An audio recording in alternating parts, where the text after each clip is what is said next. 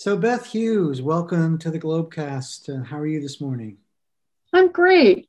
Peter, thank you so much for having me. This is going to be really a lot of fun, I think. I really appreciate you coming in. So, tell me a little bit about your career progression because I feel like it's been a really interesting one. I mean, I've known you for a while. You've worked at one of my current clients, and now you've moved on from that. So, just maybe give me a little bit of a capsule of kind of where you've come from in your career. Sure. Happy to, Peter. Well, strangely or not, I was actually an East Asian Studies major as an undergrad at Harvard. My first job after that was in a Japanese trading company. Um, and then I decided to go to business school after a couple of years and got my MBA at Stanford. And after that, I went into banking, commercial banking, not investment banking. So I went into the banking where you don't make any money. And I started off as a lender, including a specialty in understanding and serving nonprofits. And that then led to various nonprofit board positions from pretty early on in my career. So in my professional life, I've been a lender and a relationship manager for companies and nonprofits, a tech leader, a risk manager, a governance executive, and kind of a thread through most of those, a driver of complex change initiatives at really three of the world's largest financial institutions. And also, I've been a board leader and a trusted financial and strategic advisor to nonprofits in areas like healthcare, mental health, neurodiversity, family and children's services, advocacy, and underserved communities. Yeah, so you were doing a lot of this work while you were working in banking. You were doing a lot of nonprofit work. That's right. That's right. And so now as you know, I'm an independent consultant specializing in helping nonprofits as well, and in some cases, mission driven and social enterprises that are not technically nonprofits. But I really work to help them meet their challenges and alongside some creative approaches, really teaming that up with solid change management tools to help them really turn problems into opportunities. That's when it gets really beautiful, right? When there's a terrible problem, but you can kind of look through it and say, oh, you know what? There might be something great that we can do here. So I work a lot in strategy and change initiatives, succession planning, financial and operational strengthening, and board governance, including board management relations. So those are some of the things I'm doing in the nonprofit area now. Cool. And what do you think, brought you to this decision of going to a nonprofit, full-time nonprofit consulting? Well, that's really the story, right? Yeah. Like many, I guess, I faced sort of this epiphany in the spring of 2020. Of course, the pandemic had just hit and it was stressing us all, including nonprofits. Um, and these racial and social justice issues were just absolutely, coming to the forefront of everybody's attention. And I just experienced this really deep personal impetus, sort of this internal force that I really needed to take a look at what I was doing in the corporate world and make a change to make a positive difference, much more directly connected to my community. It's not that banking doesn't serve the community, but I didn't feel what I was doing was doing that in a personally satisfying way where I could actually see a direct impact, a positive impact on my community. So I decided to sort of gather up all the financial and governance and risk and change management expertise that I gathered through my career, including nonprofit expertise, and apply it really exclusively to helping nonprofits. So that's what it was. It was that period about a year ago where all of us were just, sort of doing a lot of self-reflection and evaluation, I think. Which for you was really, the beginning of something wonderful, like where you probably wanted to be for a long time, right? Yeah, I think that's true. I just, you know how when you're working so many hours, working really hard at something, and I did love what I was doing. I loved my team. I loved our projects. I loved what we were able to accomplish. We were able to do a lot of really wonderful things in my banking career. So, there was nothing negative about that. It was really just this need to, like I said, do something that was more tangibly um, putting those putting those efforts toward the community. And so yes, I think you're right. When I really had that internal force bubble up, it was telling me that that is what I needed to be doing and wanted to be doing. Hmm, great. And how has it been so far? I mean, and has it been really different than sort of the corporate world that you were living in? Was it everything you expected in terms of nonprofit consulting? Well, I mean, it's never exactly what one expects, right? And plus, with the pandemic, nothing was the way anybody expected. I mean, everything was suddenly. I was trying to, create, do this complete career pivot at a time where you couldn't meet in person with anyone. Everybody was just trying to figure out what they were going to do. Nonprofits were stressed and trying to figure out if they could even survive. So it was not exactly a really conducive, period in which to have had this great revelation. It was, I probably would have been a lot smarter to have done it, 3 years prior or something. But nonetheless, that's what it was. It's been, to answer your question, it's been really rewarding. It's been a lot of learning. It's been a lot of stretching. I'm sort of a natural introvert, and so it's taken me a while to find the sweet spot of how to really promote the efforts I'm trying to offer, and still be sort of genuine to myself. Mm-hmm. But I think I'm, along at least I'm going down the right path now. So that's been really rewarding. And yeah, working with nonprofits is really different, but it's a lot of hard work. I mean, it's anybody who's worked with a nonprofit, and Peter, I'm sure you have, and most of your listeners have too, you'll recognize that people who work in nonprofits work really hard, really hard. Even though the pay scales in those areas may be considerably less, they're usually working equally as hard as anybody in the for-profit world. So that's not much of a change. And it's really refreshing to work with folks who are so mission driven and so clear. There may be a lot of challenges, but they're, generally speaking, very, very clear about what they're doing and why. And that's really terrific. I enjoy that. That is really terrific. And so what do you think is ahead in your practice, in your consulting practice now for nonprofits? What do you really want to bring next to a lot of your key clients and prospects going forward? Well, what we're seeing is a lot of attention to strategic questions. Mm-hmm.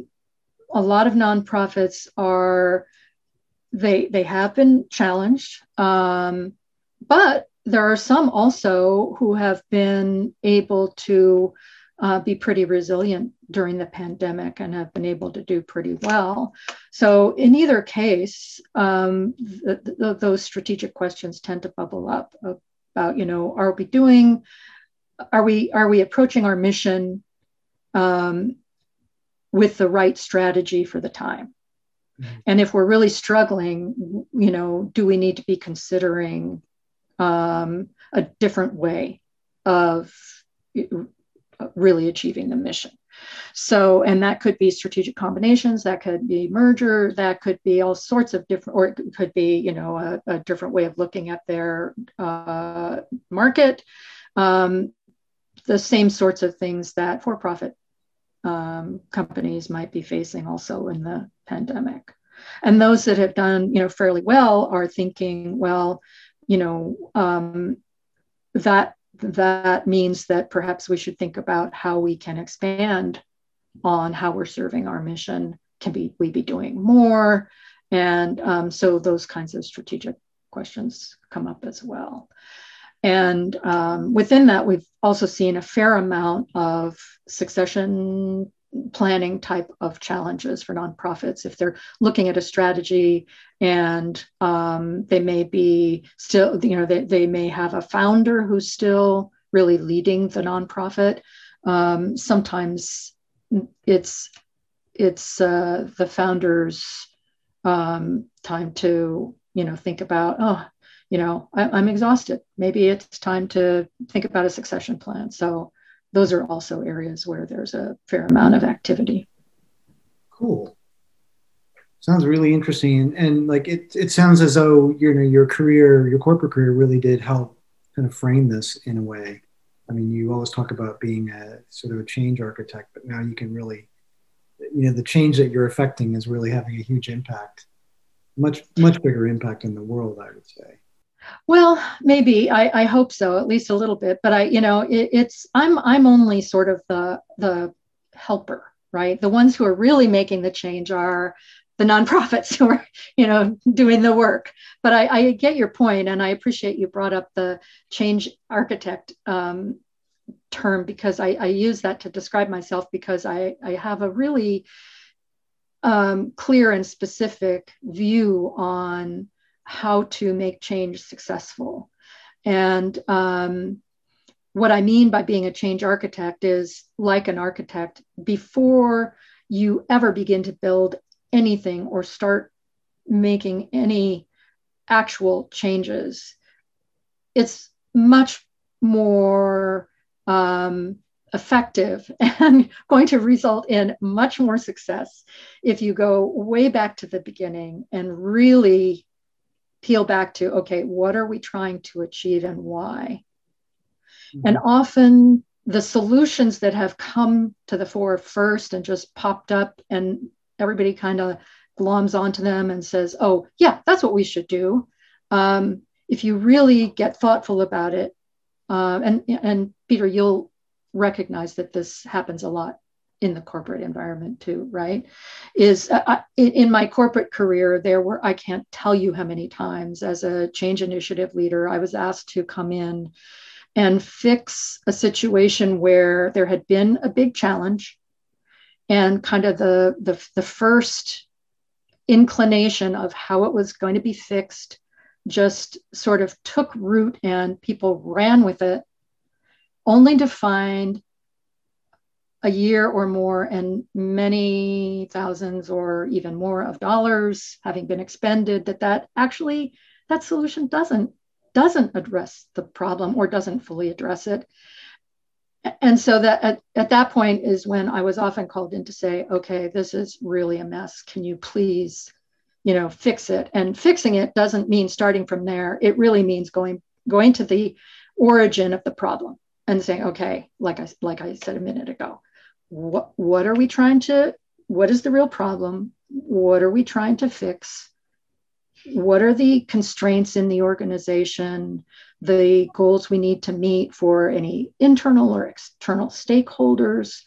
What are all the possible solutions that we need to think about and consider? And, you discord a lot of them right away, but thinking very, very carefully, well before you put anything, like an architect would draw anything on paper, it's understand what we're building and why. You have to have that foundation before you start. And then, yes, then you develop plans and you work with stakeholders and vet them and make sure that, that's really the right path. And you then have to apply all those, skillful change management practices to make it happen. But so my view of being a change architect is encompassing all of that and not just starting with the solution that somebody hands you and says go build this. Yeah, I certainly understand how that works. And I knew you would. Yes, I mean it's the core of consulting, right? That we run into that. Do you think it's tougher and almost more painful to have those conversations with your clients when it's a nonprofit, where it can be, much more personal, right? I mean, because it's attached to causes that people feel like, I'm doing this, I need to do this. This is why I get up in the morning. And that can be the same for a job, but it does seem like it could be way more personal sometimes to kind of run into that discussion where you have to go back to a client and say, well, I know you thought it was going to be solved this way, but it turns out, do you think that's a difficult discussion in the nonprofit? Yeah. Well, I think it really depends on the personalities involved, like so many things. There are some, more than whether it's nonprofit or for-profit, people are invested, right, for various reasons. And there's just as much politics in either one. And, ego and personal commitments in either one. So yes, you're right. Part of, as an independent consultant, part of our skill set has to be, how to honestly and tactfully talk about those situations. And so that's that's why it's not necessarily an easy job, but it's very rewarding when it works. Yeah. So tell me about that. Like, where is this taking you now in your life? As you look forward, how is this shaping your life? This new work that you're doing. Well, as an independent consultant, it's really different, right? You have to bring in your own work. It's if you think about it in one way, in a corporate environment, it's sort of the same. You can't just sit around and expect all good things to come to you, but it's much more immediate in a consulting role. And I think that's true for nonprofit or for-profit consultants. But, in my case, I think it's been great because it's part of the learning and stretching. I've had to really say to myself, it's okay that you are now specializing in this, and you're not going to have the time and resources to also follow everything that's happening in the financial institutions world, right? My focus has now shifted almost entirely to the nonprofit world, but there's just as many daily journals and, news and, keeping up to date on all the new developments and webinars and, books to read and methodologies to understand, as there were in, my banking career. So I've had to say, yeah, it's okay. I'm going to really focus on this, and I have to make a choice. Yep. But that's great because I'm really enjoying focusing on the nonprofit and philanthropic worlds and the mission-driven and social enterprises. One of the really cool things I just started to do earlier this year is to mentor a social entrepreneur through an incubator. I'm co-mentoring it. This program is at the Miller Center at Santa Clara University, and it attracts social entrepreneurs from all over the globe. And they have a very detailed program and curriculum that they use to help these social entrepreneurs who may be in very early stage in their venture.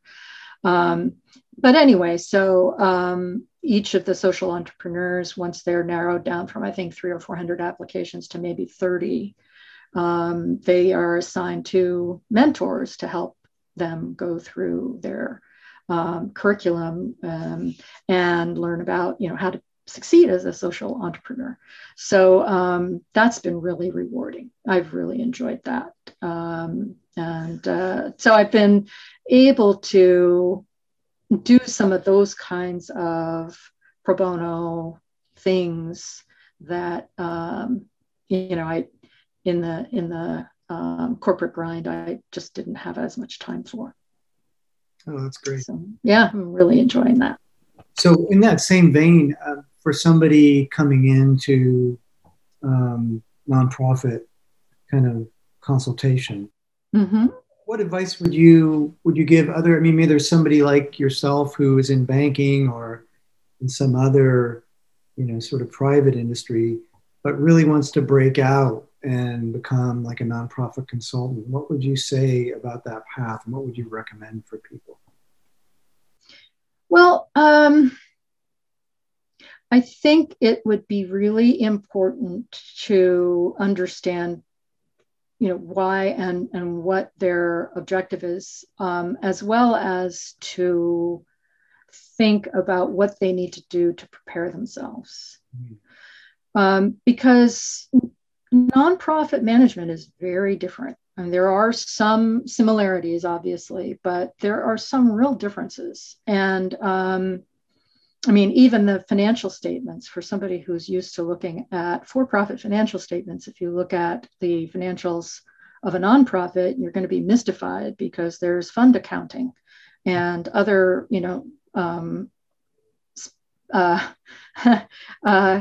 characteristics that are really, specific to nonprofits.